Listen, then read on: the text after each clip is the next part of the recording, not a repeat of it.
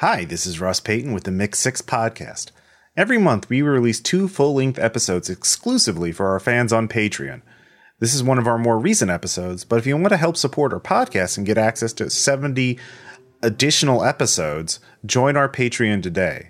You'll also get access to Hot Takes on Ice, a short podcast where we go over relevant topics of the day. We have a great community Discord for our Patreon backers where we chat and share links with the fans. And if you're already a backer, thank you for your support. Enjoy this episode. Well, by the time you're listening to this, I will have launched Delta Green Dead channels, Heaven on Games Open Design, and the FAM Kickstarter, which is either off to a great start or just going down in flames right about now. Yeah, either way, you're managing your alcohol intake and customer feedback. Yeah. Either way, cheers to crowdfunding as a concept, because without it, I could not survive. And welcome to the club. Yay! Clink.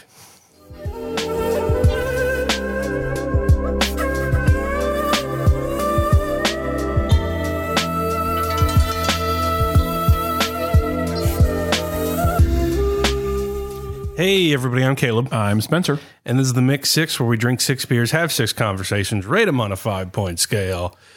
Are one of 3 Patreons in a world where I've done 4 crowdfunding campaigns on a platform that I once had a MySpace account on. That's just the way it is. Everything's connected to everything else. Drink beer about it. That's certainly our plan.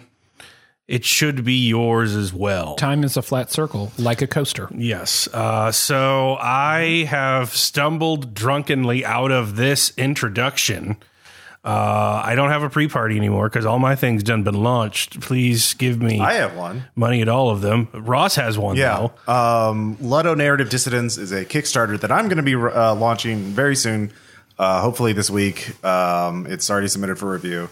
It's a podcast series with me, Greg Stolze, creator of Unknown Armies, A Dirty World, many other games, and James Wallace, the creator of The Extraordinary Adventures of Baron Munchausen.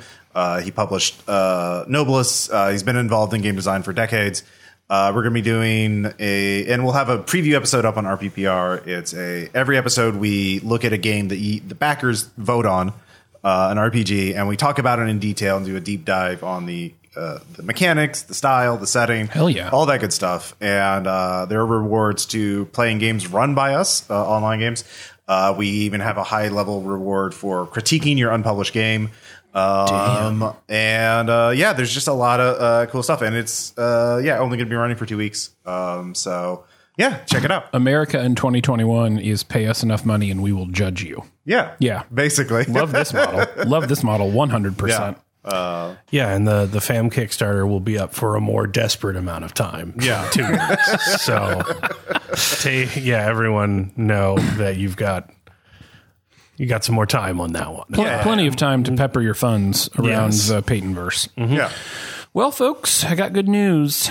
It's still Food Month. Mm-hmm. I got bad news. Food Month is almost over. Oh, thank God. Okay. Listen, I think it's the best thing we do all year, and I'm not even biased. I'm actually really happy about it, if only because it could be the 15 months without human contact talking. Right. But I really think it was good this year. I think part of it was doing 2 at once in one day. It was kind of like ripping the Band-Aid off. That's right. Yeah, that's right. Yeah, that's it was sort of a major pain. Like, you want me to take your mind off that leg and then snap on the thumb. Yeah, that's right. That's right. So, for you listening, it's been a month of Food Month, but for us, it was like a day of Food Month, which, I mean, that's a lot of Food Month. But here we are at our last and final Food Month rating system of 2021. And I've been thinking a lot about our last 14 months and in particular, the overwhelming amount of joy I had sitting at this kitchen table no more than a week ago to finally record in person. And how much it really spoke to me and how much I felt of the last 14 months as a substitute for this meaningful interaction that I get with my close friends. And it got me thinking about foods that I have also tried to substitute for other foods for health reasons or trend reasons. And so today will be rating beers, based on substitute foods. Things that I've tried because I thought, hey, maybe it's better for you. Maybe it's better for an allergy that I might have. And I'll be rating them from things that didn't work at all and shouldn't be substituted even a little bit to things that were pretty fucking good in terms of substitution. So a 1, a substitute food that I've tried a variety of, and I just can't seem to get it right. Cheese, particularly vegan cheese. It no work for me, man. I have tried and tried and tried. I've put it on burgers. I've used it in mac and cheese. In fact, the only acceptable use of vegan cheese is an Amy's vegan mac and cheese. But by and large, vegan cheese does not work for me. The texture's weird. The flavor's weird. The aftertaste is even weirder than all of that. Vegan cheese is a no-go. If you can, lactose permitting, cheese way greater than vegan cheese. A 2, things that I don't like substituting, but there are better versions of. Gluten-free beers. Granted, most of them are not good. But like some of that omission stuff. What about a Glutenberg? Yeah, Glutenberg and the omission stuff is pretty good. So it brings the average up. Overall, That's why it's not a 1. That's exactly right. Yeah. Overall, I wouldn't make that substitution if I didn't have to. But I do think that there are some that are pretty drinkable, maybe even without the gluten-free moniker. Yeah. And so it makes them a 2. A 3, the thing that is like a pretty easy 1-for-1 substitution and doesn't really change the overall quality of the dish for me. Rice pasta rather than your standard pasta. So almost exclusively I eat rice pasta now. There's no gluten. It's probably healthier, at least for my gut, than many other instances. And you really cannot taste the difference, or at least I cannot taste the difference. Here's the other thing. You're coating it in so much sauce and or whatever else. Of course, we've already talked about sauce and noodle shape on this show. And I say that out loud like not as a joke. Like we've genuinely done that and had meaningful debate about it. Rice pasta, easy 1-to-1 trade for me. I'd make that trade all day. Okay, now we're getting into the good stuff. The stuff that I actually think you can swap and you may be in better shape because of it. You may get an improved quality ingredient. A 4. Some of the vegan burger substitutes are fucking delicious. Yeah. I don't know that they're actually good for you, but they're delicious. They're probably not. They got a ton of sodium. 100%. The Impossible burger, Yeah, like the Impossible Burger, the Beyond Meat Burger. Like, I read somewhere that they fucking have carcinogens in them. And I'm like, nah. One of the reasons I go to the Alamo is because I like the vegan burger there, which is the Beyond Meat Burger, by the way. Okay. It's delicious. You can actually get a more quality dining experience. I've just been getting like frozen ones and like pan frying them. Yeah, they're really good. Yeah. And then a 5, and this one has changed the game for me. We all know that I have a thing about sticky fingers, and so I've always had a weird approach to buffalo wings. I don't eat bone-in wings, but I will eat a buffalo wing, which, by the way, is just a chicken nugget and sauce. Totally good with that. Still happy to order it. But here's an odd substitute that I think might actually even be better. Buffalo fried cauliflower. If you can find buffalo cauliflower, and a lot of places are doing it these days, the texture is great. The taste is unbelievable. It's the appropriate use of cauliflower and maybe the appropriate use of buffalo sauce to make cauliflower, otherwise not a great thing, totally fucking delicious. Alamo, also great buffalo cauliflower next time you're there. So we'll be using substitution foods for our last of the Food Month rating systems. And for those of you who are upset that Food Month has gone away, feel free to sign my petition at moveon.org to let Caleb and Ross know that Food Month should be a year-round activity. And with that, we're going to get some beer and we'll be right back.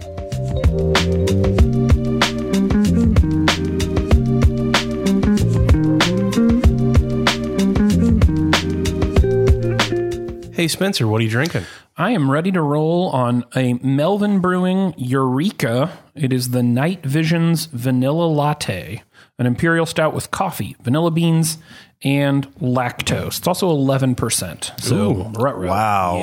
Yeah, get in there. Well, I mean, if you go coffee forward enough, you can cut the alcohol. But then I hope you like a fucking coffee. Yeah. Spencer likes a coffee. He does like a coffee. Wow. Deeply coffee. Yeah, I didn't suspect you to hate that. Big latte flavor. Like you are getting definitely some BLE? Big latte energy? Yeah, big latte energy. I like that quite a bit. And that does not feel like an 11% beer, which is exactly the kind of beer that you get in trouble with. You have an 11% coffee, anything. Just the answer is more coffee. Right, that's right. Yeah. Until you can't taste it anymore. Boy, that's delicious. Like it is not sweet. It is like a good cup of Get in here. Brew. Get it. Let's smooch again. But here's the thing, like you don't love a coffee. And so I'm worried that you might not, because it really does taste like a cold brew latte. without like any sweetness. No, it's quite good. It's quite good. Yeah. It's 3 for me because I don't care for coffee. Right. But I if you can like tell it's coffee. good coffee. Yeah. I mean, that we have had a lot of coffee beer on this show. You don't smell the coffee as much. No. You don't get a lot of the roastiness on the front. That's why I kind of So I imagine that's like a 4. It's not the best thing. Ooh, I've ever boy, had. that is super coffee. I really like that. Yeah. Like Yeah. that might be a 5 for me. Ooh. Like we've had a lot of coffee beer on the show, and I don't think a lot of beers do coffee well. No. They're too light. It's over roasted and has that kind of like burnt flavor about it. Like that just tastes like a delicious cold brew coffee. And also it's also 11% alcohol. Yeah. I can't think of a lot of other things I want out of a beer than taste like good coffee, have a lot of alcohol. So for me, that's a 5 or a buffalo cauliflower. And with that, Caleb, to round off last week's funtivities, you learned a review copy that was sent to Ross, I believe. Yeah. By Borden Dice of Mandala Stones. And we played the shit out of it. And that game is fucking great. Holy shit, Mandela. I actually got that review copy like back in February, and it's just been staring at me for months. Yeah, because we can't play physical board games. No games. But yeah, we're getting to those, and the one I could learn in a night was Mandala Stones, which of course says something about it, and hard recommend. Like good on you to send that review copy to us because damn, I like that game. It is more than anything, it reminds me of Calico. With having every interaction you have on that board is just one informational input too many, and your brain just starts to spark a little bit. So you've got basically how you set up Mandala Stones. It's purely abstract. You are going for points.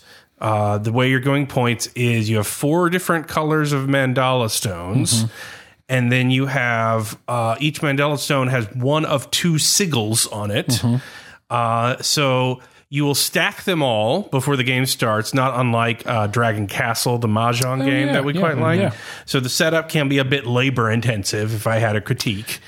But once that's done, you're hopping these little stamps around. And when they hit an area, you can pick as many stones as you would like, matching the sigil of that little stamp you just put down, provided it's not adjacent to another stamp, which would freeze that in place, or of a different sigil type, which means you can't pick it up. You have to pick them up in a specific order. Once you pick them up in that specific order, you can't move them. And then you move that stack of stones over to your player board, which has one of 5 spaces. And this is the most devious goddamn thing I've ever seen. Because if you're not picking up stones, the only other thing you can do in Mandala Stones is to score your board, which you either score by color or by tops. So if you score by color, you're like, I'm going to pick up all my blue stones. And then your blue stones all have to be face up, but it also triggers scoring mechanics depending on which column they're in. So like the first one is just like, hey, you're going to score points for every column of a different height between 0, 1, 2, or 3 stones. With a blue stone on top. Yeah, with a blue stone on top. If you chose blue. This next one, you're going to store points for depending on where this blue stone is at. So if this is the 3rd in your stack, you're going to score 6 points. But this one's 4, and then this one, you're going to score 6 if this is the bottom stone. So if you have anything on top of it, it's going to score dog shit. And then it's like different colors and different this, and you're triggering all these off at once, either by scoring all your colors, or you're desperately trying to set that up by saying, I'm just going to score my tops for +1 each. Add them to this central Mandala Stone tracker, not unlike Patchwork. And then when that fills up, the game is done and most points win. And it is like you could teach it in 5 minutes. And then you finish it and you're just like, oh, we got half the rules wrong. And then you can teach it in 5 minutes again and you get it all right. And you're just like, okay, we played it perfectly that time, right? It's like, we should set it up again, right? We should set it up and play it immediately. Yeah. And yeah, it was just astounding. It has the replayability and the tactileness of Azul to me. And it felt very Azul-y tile placement. There are limits and restrictions on where you can place tiles once you take them. It's a little more complex than Azul. It is easier Azul is way easier to set up. Yeah. I will give it that. Actually, what struck me is after you all left, Burke had not played Summer Pavilion, the new Azul. And so we played that. And it actually felt, having played Summer Pavilion again, Mandala Stones played more like Summer Pavilion to me, in that the placement was more rigorous and restrictive. And that's actually one of the things I like about Summer Pavilion. It is odd. For a long time, we talked about the rise and the joy of polyomino games. Like, we really liked polyominoes there for a bit. And then we started like playing more intense polyominoes, Feast of Odin, for example, where it's like there's a whole set of machinations you go through before you even take a thing and put it on your board.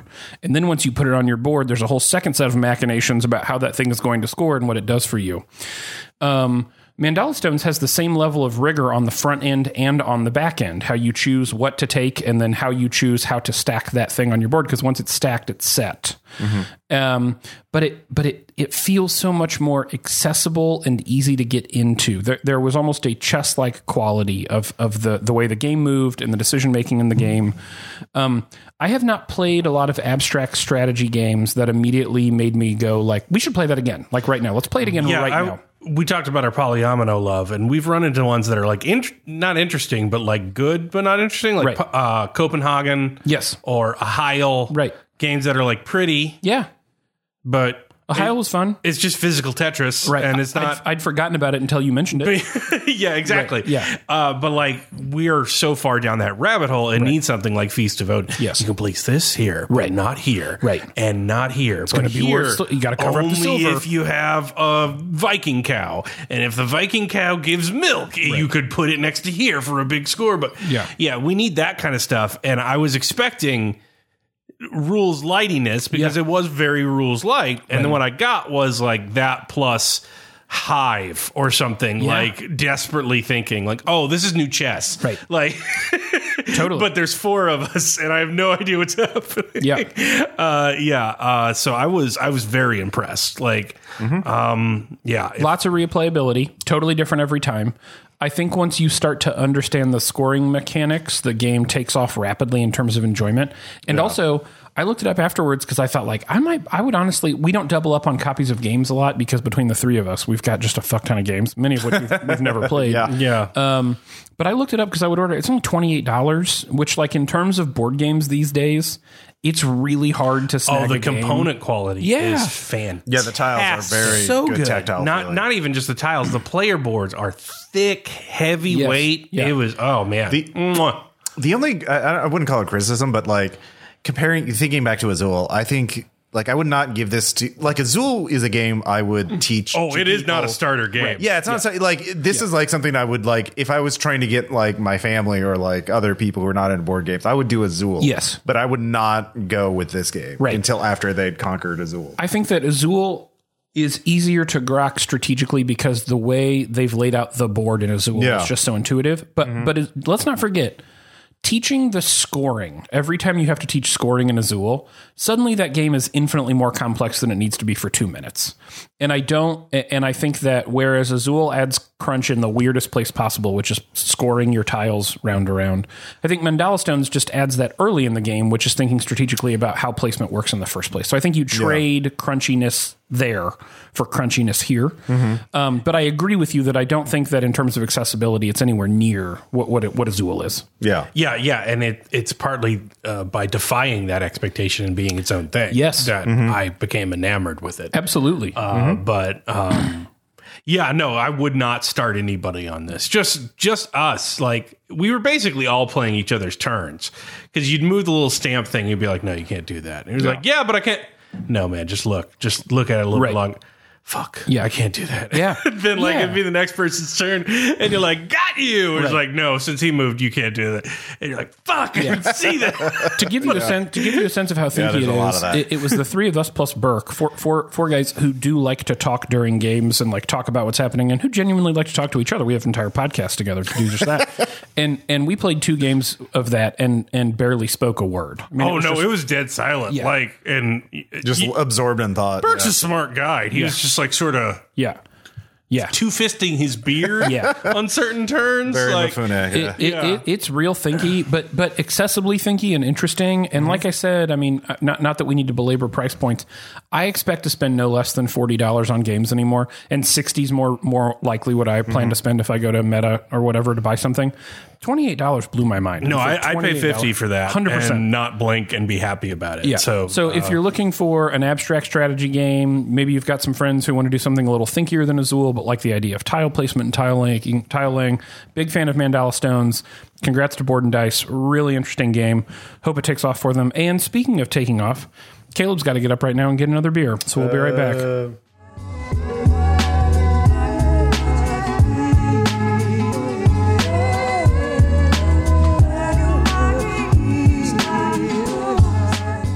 Caleb, that looks delicious. What is it? it is the. Is that Cylon? Yeah, let's go with that. Yeah, Ceylon. Cylon. Like fucking Battlestar Galactica Cylon? Yeah. I don't know. Kalon? Yeah.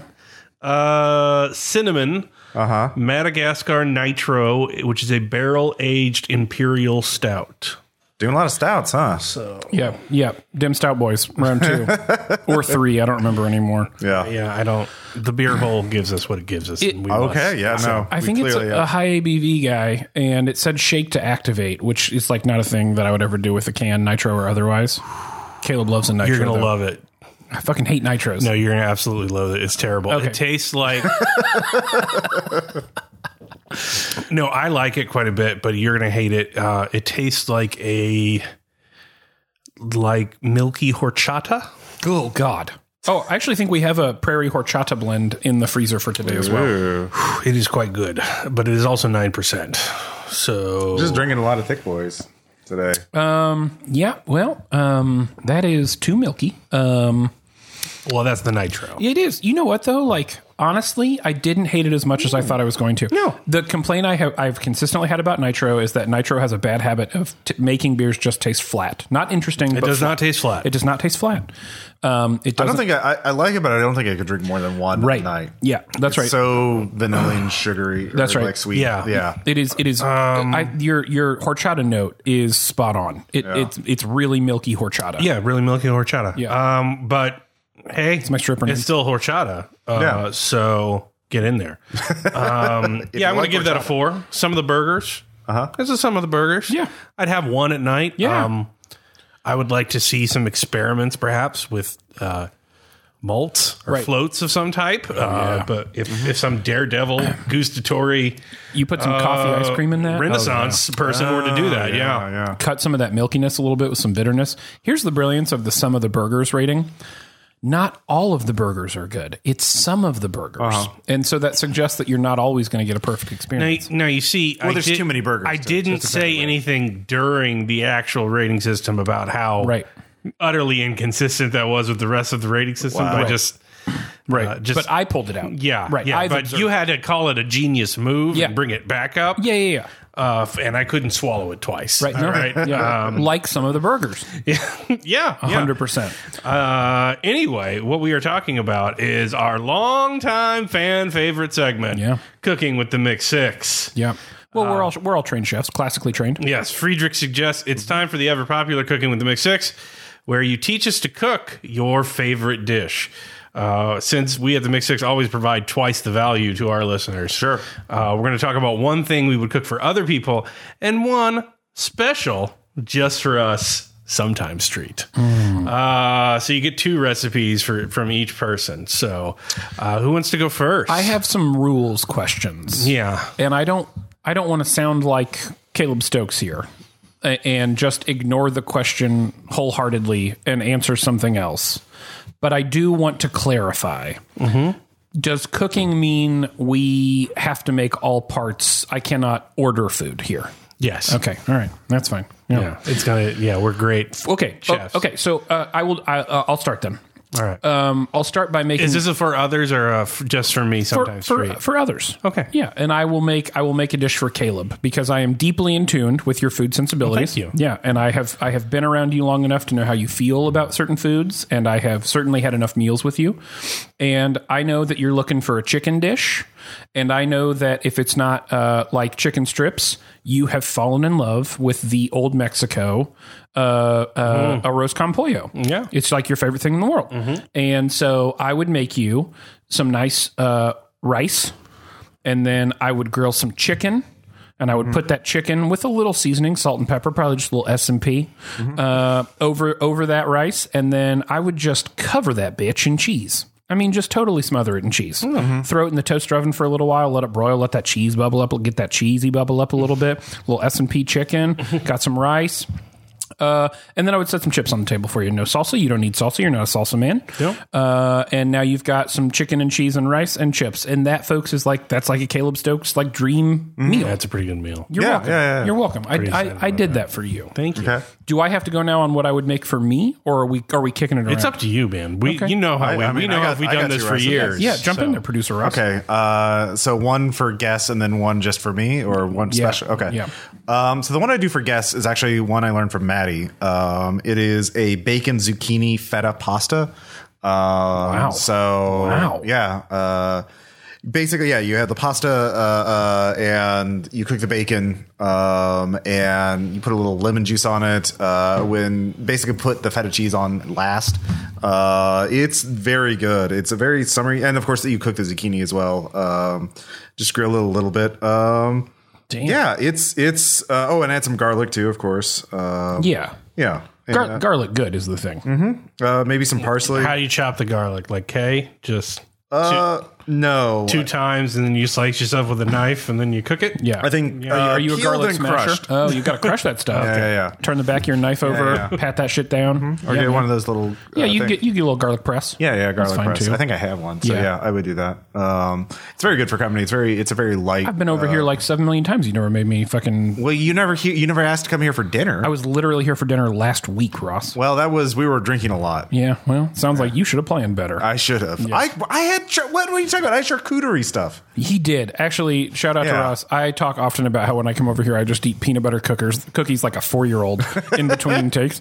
Ross had like a whole charcuterie spread set up last week. Yeah, when with I got like here. fancy cheeses. My stripper name is actually Milky Charcuterie.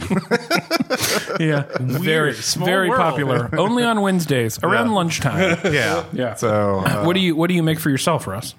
for myself, basically I have these udon noodles that they're sort of like half cooked. You just have to boil them for like 3 minutes. But also then I get a bunch of different, like I usually have frozen like different meats or meatless meats, like beef tips and that kind of thing. And then stir fry vegetables. I cook those for a bit. Hell yeah. Then put the noodles in. And then I have Korean gochujang sauce. And then here's the real secret though. Get some, I went to an Asian grocery store, got a Szechuan pepper paste to give it an extra kick, that numbing tingliness. Hell yeah. And some sesame seeds and just stir fry it. And it takes about 10 minutes. Love And I do sesame that seed. a lot. Yeah. I order those noodles in bulk, and they're very good. Yeah, that sounds delicious. There are a few places in town that are doing udon now. Damn, like it is a But nice, udon in stir fry, not as like a soup. Yeah, not like a ramen replacement. Yeah, totally. But I love udon noodles in general. So yeah. For sure. I would make a roast for myself. I really like a roast. It's like very homey. It's very comforting. You make enough of it, you can eat on it for a few days. Found a really good recipe that we like to use, and we've upped our cookware game over the last couple of years. So good pot, you need a good cast iron. Oh, sure. And you let that shit just sit for like 3 or 4 hours. Got some carrots, got some onions, got some stock in there. Deglaze that shit after it browns on both sides. Ooh. And then if you want to make some mashed potatoes for the side, that's totally fine. You just want to eat the carrots and the potatoes. Maybe you throw in there with it. Everybody's in the pool. Also cool. Yeah. This is a good cooking show. Caleb, what are you making? So for other people, Yep. I would probably make the only thing I know to make, which is chicken teriyaki. So I would brine the chicken breast for 2 hours Damn, along look at with you. the skewers. Oh, on a skewers, saltwater okay. mist. Yeah. Then you'd start the grill up. You'd season the chicken with garlic powder and seasoned pepper. And then you would put that on the grill with the pineapple skewers. I fucking love the pineapple. And then when those are done, you'd get those out, and then you'd get the rice out. Then you'd get Panda Express. You wouldn't listen Right. when they said to water it down. You'd Right. say no. You put it in there like it's just... Basically, you take it straight. Right. You take it straight out of the bottle. You microwave that a little bit. You dump it on top of the rice and the chicken and the pineapple, and you make yourself a little bowl. Bingo bango. Yeah. Now you got chicken teriyaki. Now, for me, sometimes, you never really know when you're getting frozen meats which ones to go. And like fish sticks and toasted ravioli, they don't really go with, like, you're going to have fries. It doesn't seem Right. to fit. They're the whole thing. So there's always some left over in the freezer there. So what I do sometimes is you put the T-Ravs in because they have a longer cook time. Then you throw the fish sticks on top. You have yourselves what you call a meat plate. You get it out, you put it all on one plate with the toasted ravioli and the fish sticks. You just cover that thing in salt until you can't tell the difference between either of them, and you go to town. I like to call that the Caleb Stokes surf and turf. Yep. Yeah. Yeah. That's really So try meat plate if you've ever had the opportunity. meat plate. Yeah. Sounds like something from the 50s. Right. Just put it in Jello. No, we're out of Jello. If we had Jello, we would have just eaten Jello. It's a Ron Swanson. You don't eat meat plate when you got Jello in the house. That's true. That's good. Ooh, well, that was refined for all of us. Ross has really outclassed us here in that he's cooking anything. So, Yeah. well, with that, enjoy your meals, and we're going to get another beer. Meat plate. Ever since you moved in down the hall. Ever since you moved in, Paul. I can't seem to keep you. Ross, what are you drinking? Well, I am drinking the Yugata Horchata from Prairie Arson Ales. It is a imperial stout with cinnamon, vanilla, and sugar. It's a collaboration with someone. That's a very small label. I'm not gonna. Yeah, We're professionals here. It's got cinnamon, vanilla, and sugar. Anyways, I'm gonna drink it. Would you drink it already? Sugar- You best believe I'm drinking after you with a Prairie Horchata. horchata. I don't think sugar is a required call out here, guys. Like that feels like it might be too much for me. And I love a prairie beer. I think we all know that. Yeah, it's really good. Ross looks like he's guest starring in a episode of Numbers. Yeah, he really does. Yeah, just There's actually, I mean, the vanilla and the cinnamon really come in strongly. But it's not- It's not overwhelmingly sweet though. It's not the bomb base though, which is like No. most of their stouts are like those big bomb bases. Pirate bomb, prairie bomb. Those are thicker than this, I think. Yeah. See, I don't think I'm going to like that. I think it's going to be too sweet for me. Yeah, It looks thin. it is thin because it's I would be surprised if they're not aping battered borchata. Oh which man, is, the smell is like cinnamon toast. the Crunch. very borchata. The cinnamon. borchata was 15 minutes away from the Prairie Tasting House and the best beer I have maybe ever had. So that is very good, but it is a preservative horchata flavor. Like they found some way to emulate it with artificial. It is a collaboration with the open bottle, not with. I was looking to see if it was battered boar because it is so close. That's actually very good. It is very good. Yes, I I like it can't quite a decide bit. if it's a 4 or a 5. Like, Can I make a suggestion? Yeah. Seasonally, it is a 5 for me, but in the middle of May, it feels like a 4, and I've never Yeah. felt that way about a beer. Oh yeah, Stouts in general are better. that in November, Yeah. would knock your fucking socks. That's all I off. drink in November. yeah, December. right. Yeah. I agree. Stouts are more of a colder winter. And that stout in particular, like That and a Swisher Sweet while I stare at a barren frozen field in Missouri. Yeah. is my idea of a party. I'm going to give it a 4. Yeah. Yeah, I but think it's, that's right. It's if this was, it is seasonal. I think Right. I agree with you on that. Yeah. But like having said that, come November, December, like I will be looking If they're for still that. making them, Yeah. yeah. And that's the thing. Like I'm kind of wondering about the release schedule here. I don't remember seeing that at the end of the year. This is new, I think. Yeah, I think so too. I've not seen it, yeah. I'm also just quick shout out to Prairie. They're doing a lot of stuff because they did that Cocoa Berry. They did that Cocoa Berry. That's what I was going to say. Quick shout out to Prairie. We got on them a little bit. Not that whatever they do matters to. Not that whatever we say. Totally. Yeah, I think we changed their trajectory a bit. We got on them for a little while because we did nothing for 2 years but talk about how great Prairie Artisan Ales was, and then honestly, I think they started to rest on their laurels a little bit and they slowed down. And over the last, thank you, and meaning the flare base, and which they put in everything. The last like 6 to 8 months, the shit they've been putting out, the new stuff. Honestly, going back to Christmas, starting with this year's version of Seasick Crocodile, which I thought was unfucking believable. They've been doing new cool stuff that feels not like we're repurposing our bomb base or repurposing our flare base. So shout out to Prairie on this one. Mm-hmm. Yeah, I think losing the guy to Side Project fucked them up for a little bit, but they seem to be on the front foot of that. Anyway, what are we talking about? Yeah, so we're into Ask Mixed 6, and longtime friend of the podcast, longtime purveyor of fine goods to members of the podcast, Brownie asks, let me just take a moment. We have so many great listeners. I mean, like, everybody who listens to this show is fucking great. Even the people who complain about my objectively great food rating systems are generally pretty good people. Mm-hmm. Which is why it feels difficult to parse any of them in terms of quality. But I will say this, like, I just think Brownie is like one of the best people, just generally. The fact that he is also a listener of our podcast, I think, is unique and wonderful. But if you've not had a chance to interact with Brownie, you're missing the boat. Get in the Discord and start talking to that man. And I'll tell you the truth, Brownie done up the game. He's done leave y'all in the dust. He makes me saw traps. He programmed me a website. Right. He sends me zombie dust in the mail. He has set a gold standard that you are all led compared to. He literally forged a heart for Haywire. Yeah. Right. And when I say this, I mean this in the best possible way. He is the platonic ideal of the virtues of a Midwesterner. Yes, that's exactly right. Yeah.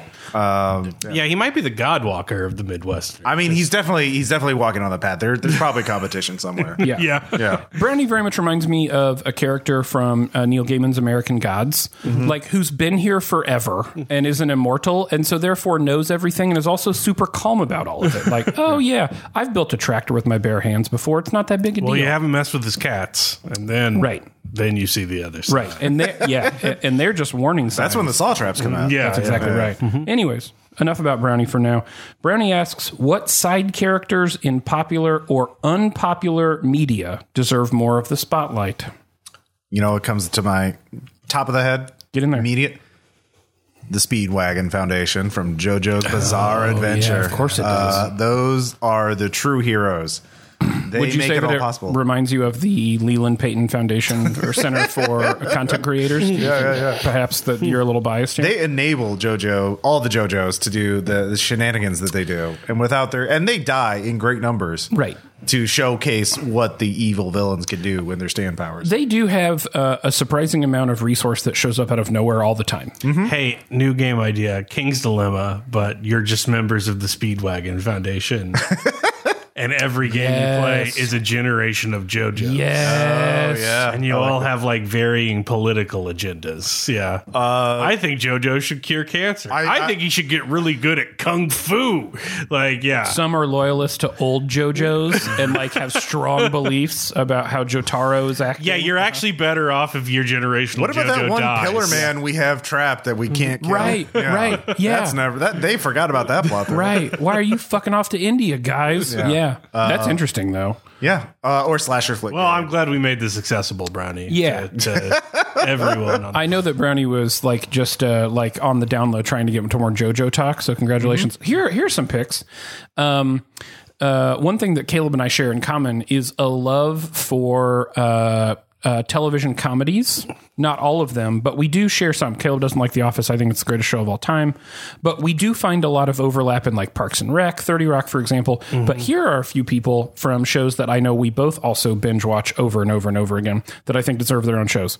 Winston Bishop from New Girl. Yeah. Winston is subtly one of the funniest characters on television, and it took me a long time to realize that because Schmidt is overtly one of the funniest characters on television, and Jake Johnson is the real hero of that show in some ways, and so he kind of takes the cake towards later seasons, and Winston's always there in the background just making the funniest observations and or weirdest comments you've ever heard. And recently, we've been rewatching Brooklyn Nine-Nine, and I will tell you that Charles Boyle is a comedic genius. Yeah. Joe Latrulio. Joe Latrulio holds that show together. He holds that show together. And if you did an entire fucking bit about Joe Latrulio as Charles Boyle or Craig Robinson as Doug Judy, I would watch either of those shows. See, I don't know. Like, I don't know if I need any more spin-offs, though. Right? Oh no. Well, yeah, we don't need any. But that's all this is anymore. Yeah, but aren't we in the world where like this question has been answered in every conceivable like framework? Like, we very much are in a world of like side character-esque. Yeah. Yeah, but they're not all bad, right? So, like, for example, No, they're not. I'm not saying they're bad. I'm just saying that like. It's very rare that I have any interest in a side character that is not instantly fulfilled by a fan base. What about the? Oh, okay. Like in terms of like there is a message board for it, and there's people Reddit standing for it, and people wearing shirts for it. So how do we feel about like the Furiosa movie coming out? Yeah. See, again, I'm fine with it, but I like that's the other thing. Like I can't think of anybody in the modern mindset that doesn't have at least some attempt to make that into fruition. Yeah. Like, yeah, there's sort of like fan theories and like petitions that don't go anywhere because they don't reach a critical mass. Yeah. So I suppose you could ask a question about that, but I'm like, I'm not that deeply invested in any fan base, I don't think, to get something like that changed. How about this? Side characters are almost always more interesting than the main characters. Well, partly because I think there's some mystery. Like I don't want to know why Charles Boyle is as deeply and uncomfortably sexual as he is as a character. Like I like that it's just something that is so supremely awkward. It cannot be addressed. Yeah. Like the moment you explain to me why he thinks washing a woman's hair is the most sensual experience is the moment it's no longer funny. Now it's just kind of weird. I guess. I don't need an origin story for the Cloud character. Yeah. What, like when you think of Parks and Rec, who do you think of first? Ron Swanson, right? Yeah, absolutely. But I don't think I want to watch a whole Ron Swanson show. Well, yeah, that's true. No, it would nauseate me because Ron Swanson's political beliefs what's the only redeemable part of NCIS? That goth girl. Yeah. I don't know. All right, never mind. That's my answer. That is my answer. Yeah. You redo every individual episode of NCIS as a sort of like Rashomon-esque perspective from the titular character of that goth girl from the NCIS. That's the name of the show. And you realize that her depiction in NCIS is just what boomers imagined her doing. Like, what she's actually doing is just like, no, you got to press the Alt key. You got to press, the Alt. You got to press them both at the... She presses it one time like this. Yeah. And then like you cut back to the original episode. It's the dual hacking scene. Yeah. Because that's what Gil Grisham, a man whose brain was lost at Woodstock, thinks hackers do. Because he's a fucking boomer asshole. So yes, that's my new answer, Brownie. I want the goth girl to be redeemed. I just want like her life, finding love at a goth rave at night, doing... mundane scientific work and dealing does not wind up with that nerd guy. No. Oh, well, that storyline gets dark. We're hoping to get canceled before we get there. Oh no. That is like a good segment for us to keep in the queue that we'll never remember, which is like really hashing it out. Which of the now that you've raised the Law and Order question, Ross, which of the police procedurals are the worst? Like which one is the worst? Cop Rock. Bones. NCIS, the other one, CSI, CSI, the other one, one of the CSIs. Yeah, well, maybe. See, that's the thing. You don't the New York one. Yeah, I mean, that's the one with the furry episode. But it's got Sinise. Yeah. You're gonna say Sinise less than Caruso? Right. You Caruso, a madman? Yeah, well, because Caruso had a better meme, let's be honest. Well, okay, yeah, but if better, I mean, David Boreanaz might have best of all memes. I mean, that man got a lot between Bones and Angel, and I don't know. So, anyways, something to come back to that we'll never remember. Brownie, thanks for everything you do, and thanks for the question. With that, I'm going to get another beer. So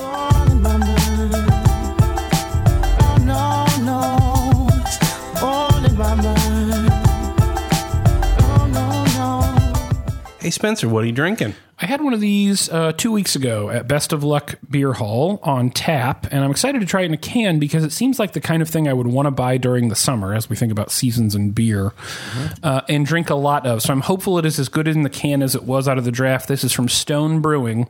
It's the Buena Vesa Salt and Lime Lager. It's 4.7%. It's a lager with salt and lime. That's it. That's the whole thing. I like that, though. Stone's never really stood out to me, to be honest.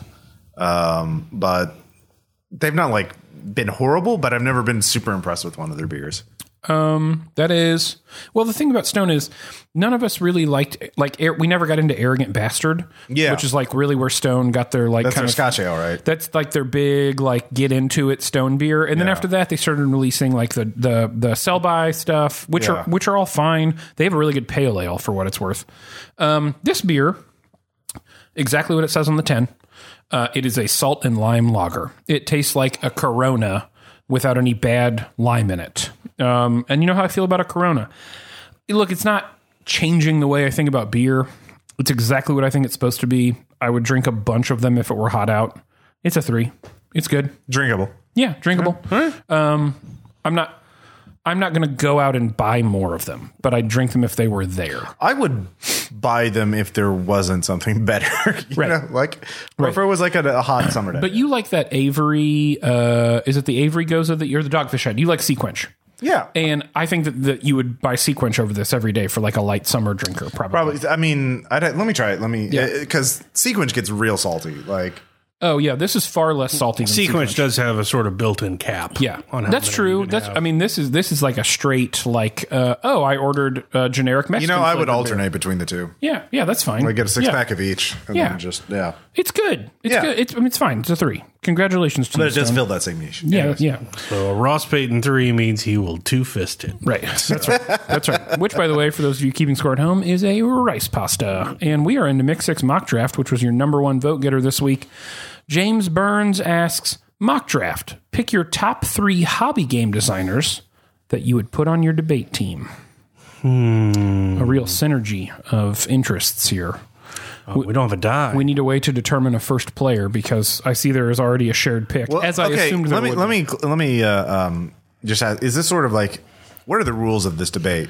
Like, is it sort of more like collegiate level? Like there are actual rules and you can't just Ben Shapiro it and just yell over the other people? Or is it just, let's assume or is it more they have like the exact amount of time. or is it talking head cable show? No, let's assume Okay. that there's a specific topic, a structured amount of time, and a But set of rules. they have the same amount of time. Because if it was talking heads on cable, my number 1 pick would be Dennis Detwiller. Oh, yeah. He's very good at the angry hot take. Yeah.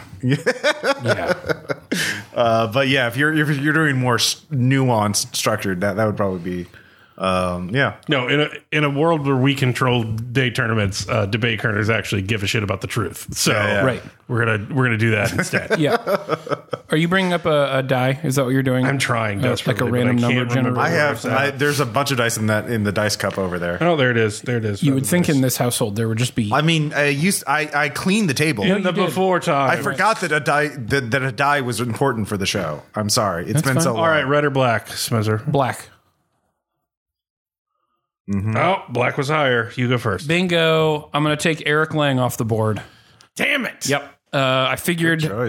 So if you don't follow Eric Lang on Twitter, I'm going to say a thing and then I'm probably going to regret saying it later when people start adding me about it. But it has been harder for me to follow much of the board game community on social media over the last year to year and a half.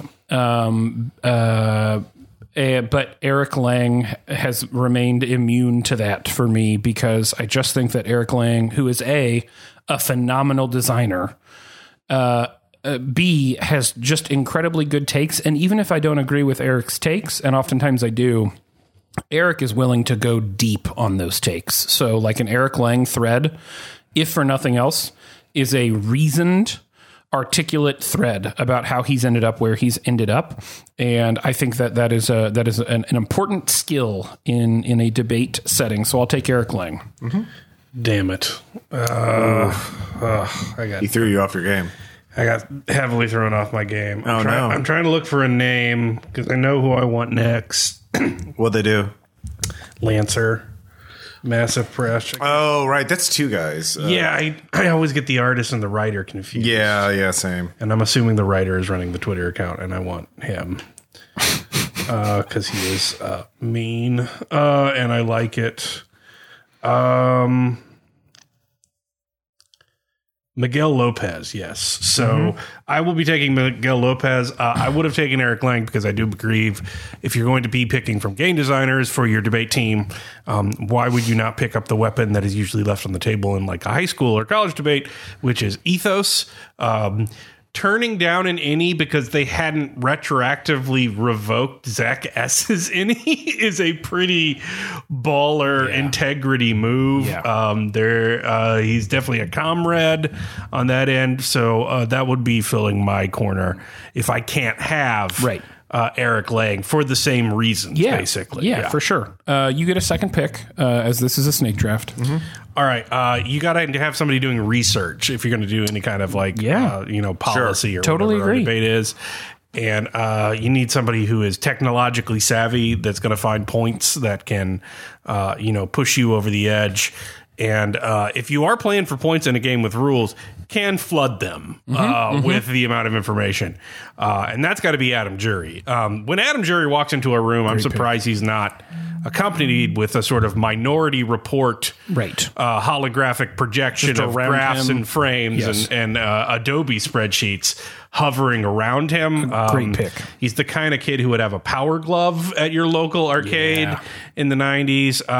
He would be ready to go. Yes. Because he's just a consummate professional. Now, I don't think he would do a lot of the pathos movement of the audience, but that's why you have Miguel on his side. Sure. But he is going to be filling those ammo magazines of sources faster than anybody else. Great pick, and I agree with your logic here that on a given debate team, you want someone who's going to go deep on information, who's going to be damn sure they know what they're talking about.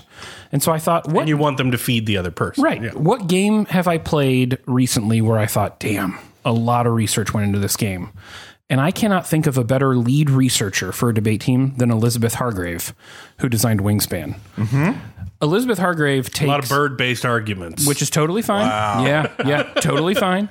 Elizabeth Hargrave takes a researcher's approach to board games and then figures out how to turn information into meaningful interaction. And I have been impressed with every game she's made. I mean, even Mariposas, I thought, which we recently played, which is a lot lighter than Wingspan in terms of... I learned a lot about butterflies. Exactly. I didn't know. It was an informative educational Considering my only experience. source was the Venture Brothers. Right. Yeah. I'm just saying that there aren't a lot of other game designers who also have like articles in Science Magazine about them. You know what I mean? Because of the depth and quality of research that's gone into their games. Yeah. Snake Draft. I'll pick my last pick next.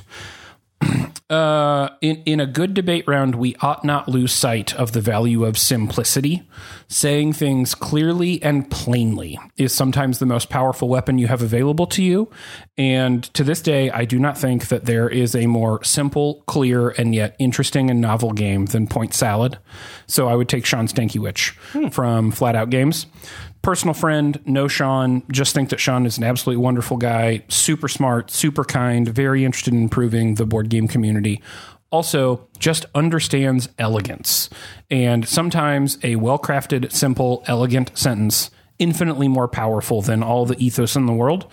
And so my team is officially Eric Lang, Elizabeth Hargrave, Sean Stankiewicz, and I feel very good about my chances here. Man, that's a shame that I have to beat Sean. He's such a good friend, but Such a great guy. It's not his fault. He's not the coach. Anyway, my third pick and what is going to beat you on points is we are set for policy. We are set for extep even, but where's your interpretive? All right. Well, that's not a debate team. It's a debate team. Now it's a forensics team. Yeah, it's a full forensics team. But that's not. But a debate team is different than a forensics team. So in high school, you went to forensics class, not debate class. I went to both. I went to a forensics class and a debate class. Okay, well, Jackie they're just- Langston taught forensics. Well, it's Sherry Shoemaker conflated taught here in debate. Missouri, and you absolutely. I know grew that's up in true. Missouri. Yeah, it is conflated. Often. And so Jack Graham is going to do Interp. Right. Now, here's the thing. If you've not heard Jack Graham tell a story, you are transported. one of the best hours I had at Metatopia was just listening to Jack talk about stuff. Transported through a portal of magic. When he talks about the first character that died when he was 5-year-old playing D&D, you want to kill that DM just as much as he did. He just brings you along for a ride. He's going to clean up in the entire creative category. So that's where we're going to win on points. Yeah. Don't forget, we've not done this for a while in person. You can vote on Discord, social media, wherever you'd like, really. Hashtag Team Caleb, hashtag Team Spencer, and that. Carrier pigeon, really. Carrier pigeon, Springfield, Missouri. You know the P.O. box. The pigeon can just hang out. Yeah. That is our Mix 6 mock draft for debate teams based on hobby game designers. And with that, we're going to get more beer, and we'll be right back.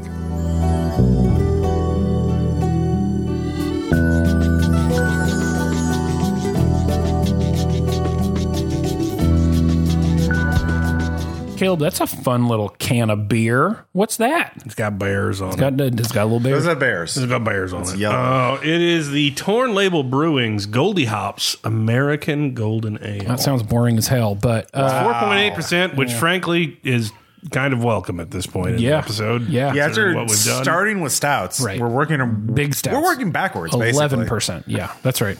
Like- Torn Label's made some perfectly good little beer that we've had. Like, I've enjoyed most of their stuff. Yeah. It's nothing, right? It's an It's a American golden ale. It's barely there. Right. I can't tell anything's happening in my mouth besides bubbles. That's a 2. I mean, I can't be angry at it, but Right. like, Caleb hates golden ales, confirmed. I mean, okay. Right. What are the golden ales going to do? Continue sucking? Right. Like, Yeah. yeah. Muster a perfectly bland response. Yeah. Oh, man. Nondescript anger. I'm so worried about the golden ales. And it's actually fitting because the 2 in this instance is gluten-free beers, many of which also don't have much flavor. Yeah, exactly. So V-topical. Full circle. Yeah. Speaking of beer, we're into We Make a Pair, where we pair beer with non-beer things. And in this episode, or this segment, Turtle suggests pair alcohols with vaccines. Moderna, AstraZeneca, Pfizer, Johnson & Johnson. He'll go old school and include freaking polio if you want. We're not going to do polio. We're just going to do the COVID one. So we'll start with Moderna. Wait, which vaccine did everybody get? Moderna. Pfizer. Yeah, don't know how. Felt lucky about it. I have no idea. I've never seen anyone who had Pfizer. Wow, it's on the East Coast. My brother got Pfizer. Yeah. Exactly. Right. Yeah. And Yeah, they give it to the Beltway folks. Yeah. super East Coast. Yeah. And I got very fortunate. I liked the timeline, and I had no side Well, he was in effects. Hawaii at the time, I think. Oh, okay. Yeah. Well, I don't know geography, but that doesn't The seem diplomat. right. Okay, so we're going to start with Moderna. Caleb, what would you pair? What would you drink while you were also getting Moderna? Well, it's a 2-part shot. Right. So Right. you're going to have a pickleback, but backwards. So the pickle sucky juice- part, the sucky part comes second. Smart. It does not get better at the second one. The second one, in fact, sucks quite bad. Yeah. So you do a backwards pickleback. So the pickle juice first. Pickle and juice, then then just a shot of tequila. Yeah. That's great. That's really great. Yeah. Ross, what would you pair with Moderna? Moderna. You know what? I'm going to say Blue Moon for me. It was perfectly fine. Yeah, my arm was sore. It wasn't that bad. Right. It was, Blue Moon in a can. Yeah. No, that's good. Yeah. It was not that exciting, to be honest. So kind of a weird take because I don't think any of these are like super enjoyable and great, unlike Abraxas, which is the first beer that I'm going to name. But here's the trick with Abraxas.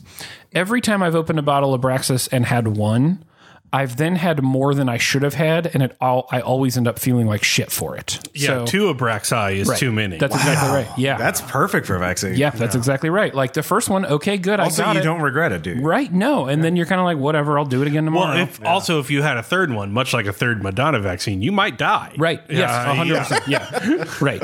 Yeah. The last thing I'll do on this earth is finish a bottle of Abraxas myself. And at some point it won't be a choice. Yeah, that sounds like a Twilight Zone episode. Or Yeah. Black Mirror now, I guess. Yeah, totally. There was time. There was time. I'll just turn it upside down and it'll drip out like an hourglass into Yeah. my mouth. Okay. AstraZeneca. Ooh. Ross, what are you pairing with an AstraZeneca? A Boddington, a British beer, just not kind of mediocre. It's not as good as, other beers. Yeah, I've never been more bummed about a beer than Boddington's. Yeah. Like, I was so excited to try it. I know it's popular, and then I consumed it, and I was like, oh, okay. Right? There's other beer, guys. It's not awful, but it's just you expected better. Caleb, what are you pairing with AstraZeneca? Whatever a bartender gives you when you go up and say, surprise me. Oh, that's dangerous. Maybe there's vaccine in there, maybe not. You don't know. Right. Much like AstraZeneca. I think that's more of a Sputnik thing. Yeah. I think the AstraZeneca does work. I know it works, but like Thailand rejected it and China's not doing it. I'm just making jokes based on the media. Take vaccines and also go up to a bartender and say, surprise me, and call it the AstraZeneca. I mean, there's surely other shitty British beers you could use. Yeah, shitty British beers is redundant. It really is. Yeah. Really is. Sorry for the hot take. Not sorry. AstraZeneca is for me Newport Storm 09, man. It's just like river salt? Well, like I just think about the people who, they're like, a vaccine is coming. And actually what it is just silt. And it's so depressing, Still have those probably. other Newports. Yeah, well, yeah. And you will forever have those other Newports. Oh, no, they're going to be open at some point. This is the thing. We should do them on a segment, just a segment about the Newports. Okay, now we're into Pfizer. Caleb, what are you pairing with the Pfizer? Younglings, because it's only available on the East Coast. Yeah. Geographically, you might not have choice. Yeah. Right. Also, the second Younglings is just the same as the first because you probably got the vaccine very early because, again, East Coast. Right. So, yeah, you're drinking Younglings and you're not feeling bad about it. Congrats. Yeah. Ross? I would go with one of the side projects. Yeah, because it's the premium one. It's like a lot of people like, I only want the Pfizer. Right. And, you could get the LaRouche. And it's LaRouche, and so it's premium, it's limited availability, right, geographically, but yeah, it'll still get you drunk and still do the job. It'll get you drunk, all right. Yeah. So I dream of finishing another bottle of LaRouche. Yeah, dream of it. I'm going to say a Boulevard Ginger Lemon Radler. Something I waited for intensely for a long time. Then I got it, and it was super light and refreshing, which is exactly what Pfizer did to my body. Not a lot of downsides. So far, I haven't gotten COVID again, so I will take it. Yeah. Last but not least is the one-shot wonder, Johnson & Johnson. Caleb, what do you pair with it? A single champagne flute with a wafer-thin microchip floating on the surface. Yes. Oh, the Yoko Ono? Yes. Gold-plated microchip. Okay. Yeah. I mean, it's not even, they just give those out with them. So I get it. It's a shot in one hand and a champagne flute in the other. Yeah, it must be nice. Ross, what do you pair with Johnson? Natty Light, it'll get the job done. Yeah, that's exactly right. One and done. I can assure you, one Natty Light does not get the job done. Right. It is a rapid fire weapon. Let me offer a permutation there, Ross, though, for my answer. A Natty Ice. That's it. Oh, that's what I was thinking of. Yeah. Is that the malt one? Yeah. Yeah, sorry, that's what I was thinking of. It's like I don't know. It's some high ABV percent. Just kill yourself. It's easier. The first time I encountered Natty Ice, I pulled up to Kauffman Stadium to go watch a Royals game, and a buddy of mine pulled up next to us and opened his trunk and just had Natty Ice in it. Like not even like in a case, just like in the trunk rolling around. And I was like, okay, here we go. Yeah, and if I saw that, I would understand men who died by bleach. I've never hated myself that much. Right. Yeah. Yeah. Well, so anyways, enjoy your shots and enjoy your non-shot shots, which is like an alcohol. I was doing like they're shots, but they're not shots. Cause like in this instance, shots means something else. Right. Shots. But semantically it ended up in a bad place. I don't have a good segue here. So Ross is going to get a beer and then we're going to do Drunk Enough. Yeah, we are.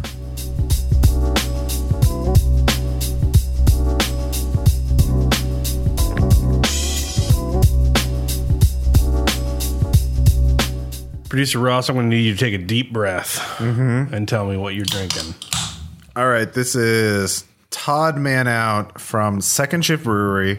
It's a collaboration with Transient Artisan Ales. It is a lager. It's brewed with a bunch of shit. I mean, brewed with oats, Pilsner malt, rye malt, and buckwheat. So this is going. I accidentally wrote Pilsner male. I saw that, and then rye, different kind of male. Well. I'm having keyboard issues. There's just a lot go. Yeah. Pilsner mail. Weird. They're having keyboard Pilsner issues. mail. Yeah, Pilsner's only. That's the new soy. Well, he's a real. Can I be like Babe Ruth and just point at like where I think it's going to go? Yes. I'm going to think this is going to be a 2 or a 3. 3 at best. I think it might be a 2, like a hard 2. How dare you take the objectivity from the rating system, sir? Yeah, this is a scientific experiment wrapped in a podcast. No, I can't tell. It looks like he's chewing Yeah, it's There's a lot of malt in there. a lot of mail. there's a or bit of males. Right, yeah. it's hoppier than I expected. I don't know how you could have expected anything but maximum hop. Right. Well, lager. I mean, I guess I haven't had many buckwheat beers. Right. Like, Probably a good thing. Does it taste like that scene in Gladiator where he runs his hand through the wheat field? Like, what does it taste like? does. Yeah. I mean, it's actually. I'm going to give it a 3. It's fine. Wow. Like, it's got a little bit of. It's got enough hop that you can taste it, but it's not like Right.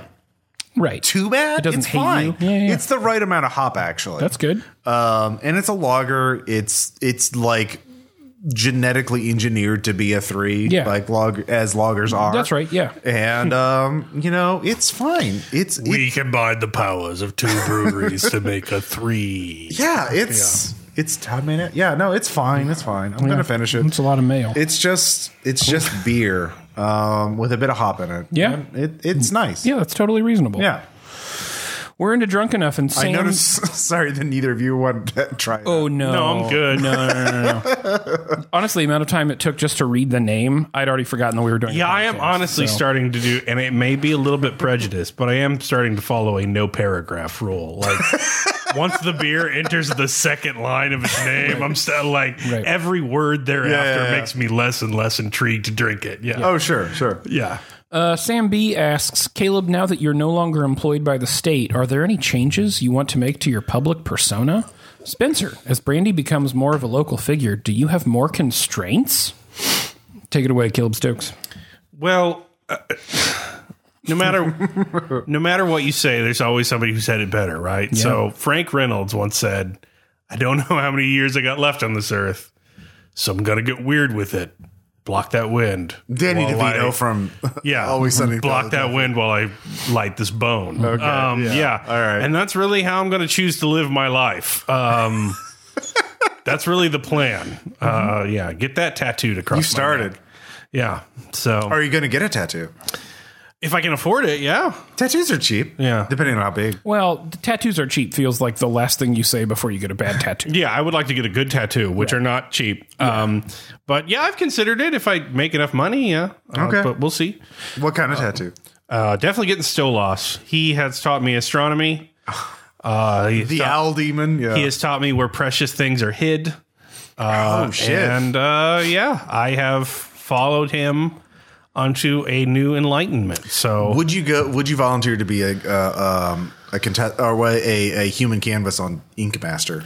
no, I don't know what that is. It's free. I would. It's a reality show where if you're a canvas, you just get a tattoo done for you, but you don't have total control. Right. Sometimes you just have to get whatever tattoo they Right. want. Yeah, were I to Well, get then a no, tattoo. because I said I wanted a tattoo of a Birdman, not whatever someone else decided to do. Yeah. But it's free. And, okay, well, I don't want it that bad. I feel like this got diverted. I'm sorry. Well, not necessarily because Maddie got a tattoo, and now I'm thinking about tattoos. Ink Master would be very public. Yeah. And so the question is, would your public persona include getting a random tattoo on Ink Master? No. Right. No. Oh, that's fair. Okay. Well, in the interest of being drunk enough, but not quite so drunk as last episode, I will say, in the interest of in all seriousness, I feel like the majority of my life as a teacher has been not saying what I actually mean or think. And I'm going to try and deprogram myself from that because there are certain areas where I think it's good. I think it's good that I don't get on Twitter and say the first hot take that comes into my head. Boy, Twitter is hard. Yeah. Yeah, I'm glad I don't do that. I don't plan on changing that. But I do wonder if my writing is been harmed by the fact that the majority of my life around people is not being myself. And I'm not trying to claim or steal value of anyone from LGBTQ or living in a closet in that regard. It's not the same. being an atheistic communist malcontent that is still passing and has read enough Bible to get the guys who bear witness to me to go away. Like, yeah, the Book of Kings. Let me finish my Arby's. But yeah, I basically just want to live more authentically. I think part of that is going to be living more comfortably, and I think some people are going to disagree with that, but I don't care anymore because I'm hoping to... Right. I can't be a yeoman farmer. I can't fuck off to the frontier. Right. And like... There is no frontier. Yeah, there never was a frontier. But like, you know, that is the myth of America that I was raised on, that like if it gets too bad, you can just fuck off and go live on your own. Right. I can't do that. I can start like 3 Patreons though. Right. And that is my farm in the wilderness, I suppose, that I am trying to build. So, but if you're going to be a weird hermit out in the woods and you can't afford to be in the woods and you don't know how to grow anything and you're just an internet weirdo, I mean, I'm still going to have all the weird hermit shit, but like, that's right. Be on the internet. That's right. So yeah, weird internet shit. That's it. So yeah, Frank Reynolds really had it figured out. Yeah. Brandy, you know, do I have any restrictions? You know, no. I mean, it may appear to those not deeply invested in my day-to-day life, and why would you be, that Brandy is becoming more of a local figure. But like, if you've known my wife or been around Springfield for the last few years, she's just Brandy is getting credit for things she's done for years. Right. Yeah.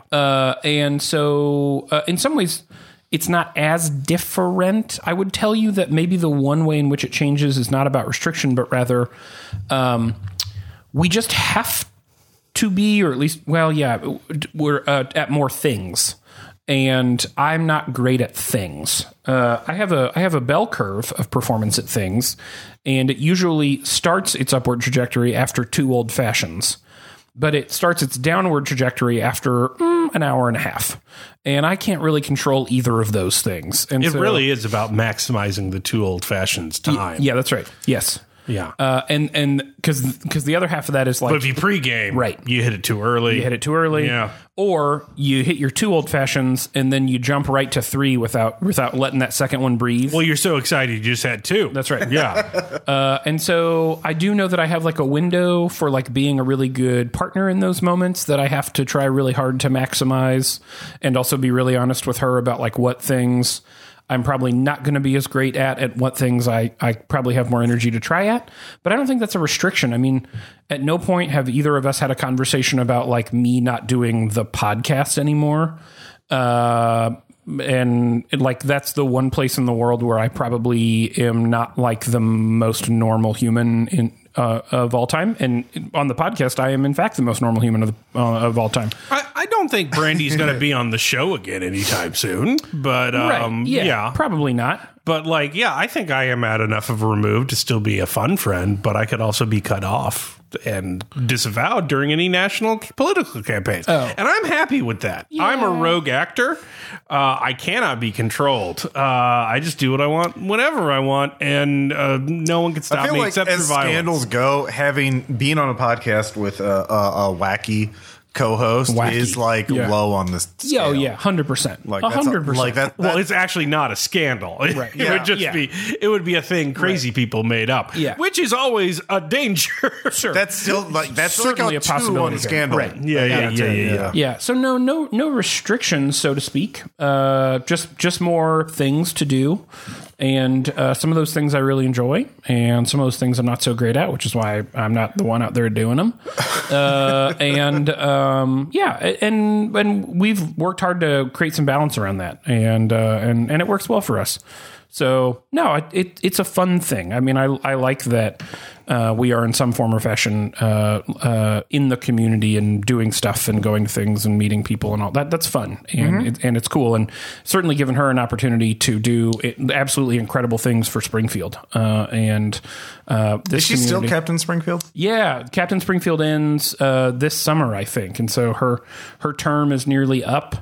And you know, can she run again, or is that like, do they hand it? I think that there are rules in place around like not being able to do it again, and that makes sense. Yeah, and I will say that like I feel bad for her because my wife is like a hard extrovert, gregarious human, loves being around people, and her Captain Springfield term was marred by COVID, and so there were no events to like go be Captain Springfield at during all of this, and but she let us through, which is time to let the old ways die. Darkest hour, Yeah. Brandy was there. That's right. Let That's right. Brandy be captain forever. The Game right. of Thrones begins. And I don't think it's Game of Thrones. Assemble into the factions. Right. Don't. well, but but it could be. You know, Game of Thrones coup. 2, you know. The coup. Speaking of spinoffs, you The know, Officers' Revolution. coming soon. Brandy I captain feel like forever. that's degrading Springfield by comparing it to Game of Thrones. Yeah, that's true.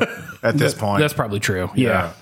Sam B, thanks so much for the question. And with that, we have wrapped our third full-length episode recorded in person at the Peyton household in Springfield. And the end of Food Month.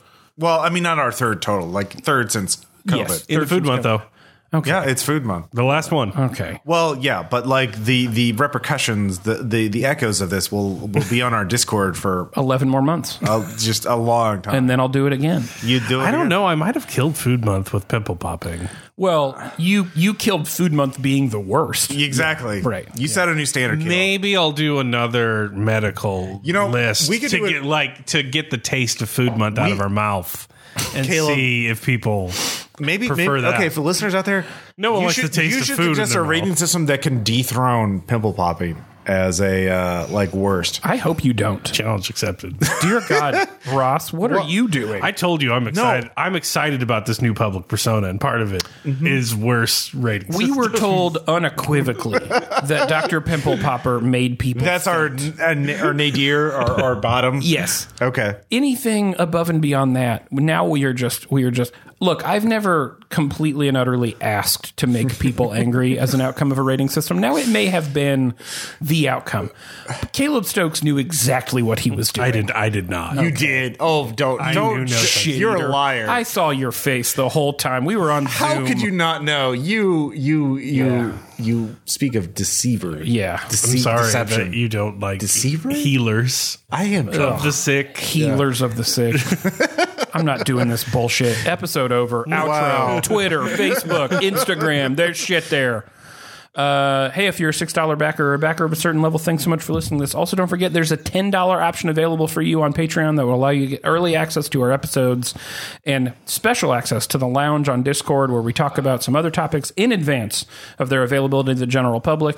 If you can and you're so inclined to participate in those conversations, don't forget to bump up your Patreon. And with that, Ross has a Kickstarter live. Caleb has a Kickstarter live. Caleb has 2 other Patreons. Ross has 2 other Patreons. I do. I don't have anything else. If you join our Discord by subscribing to our Patreon and linking your Discord account to our Patreon, you can go to What Are You Making? And that's where I post every once in a while what I've cooked for dinner. That's where I post some of my stir fry. See that? You could see pictures of Ross Payton food. Next meat And plate, you you could guys post get an your Instagram. roasts. I could post a roast. I'd have to get into the What Are You Post a Making roast. channel. Yeah. He's not going to do that. Hashtag roast post. He's not. Roast post. Yeah. I'm not going to do it. But I could, and I agree. could. I could do it. You could. Hey, thanks so much for listening to the Mix 6 podcast. I'm Spencer. I'm Caleb. We'll talk to you next time.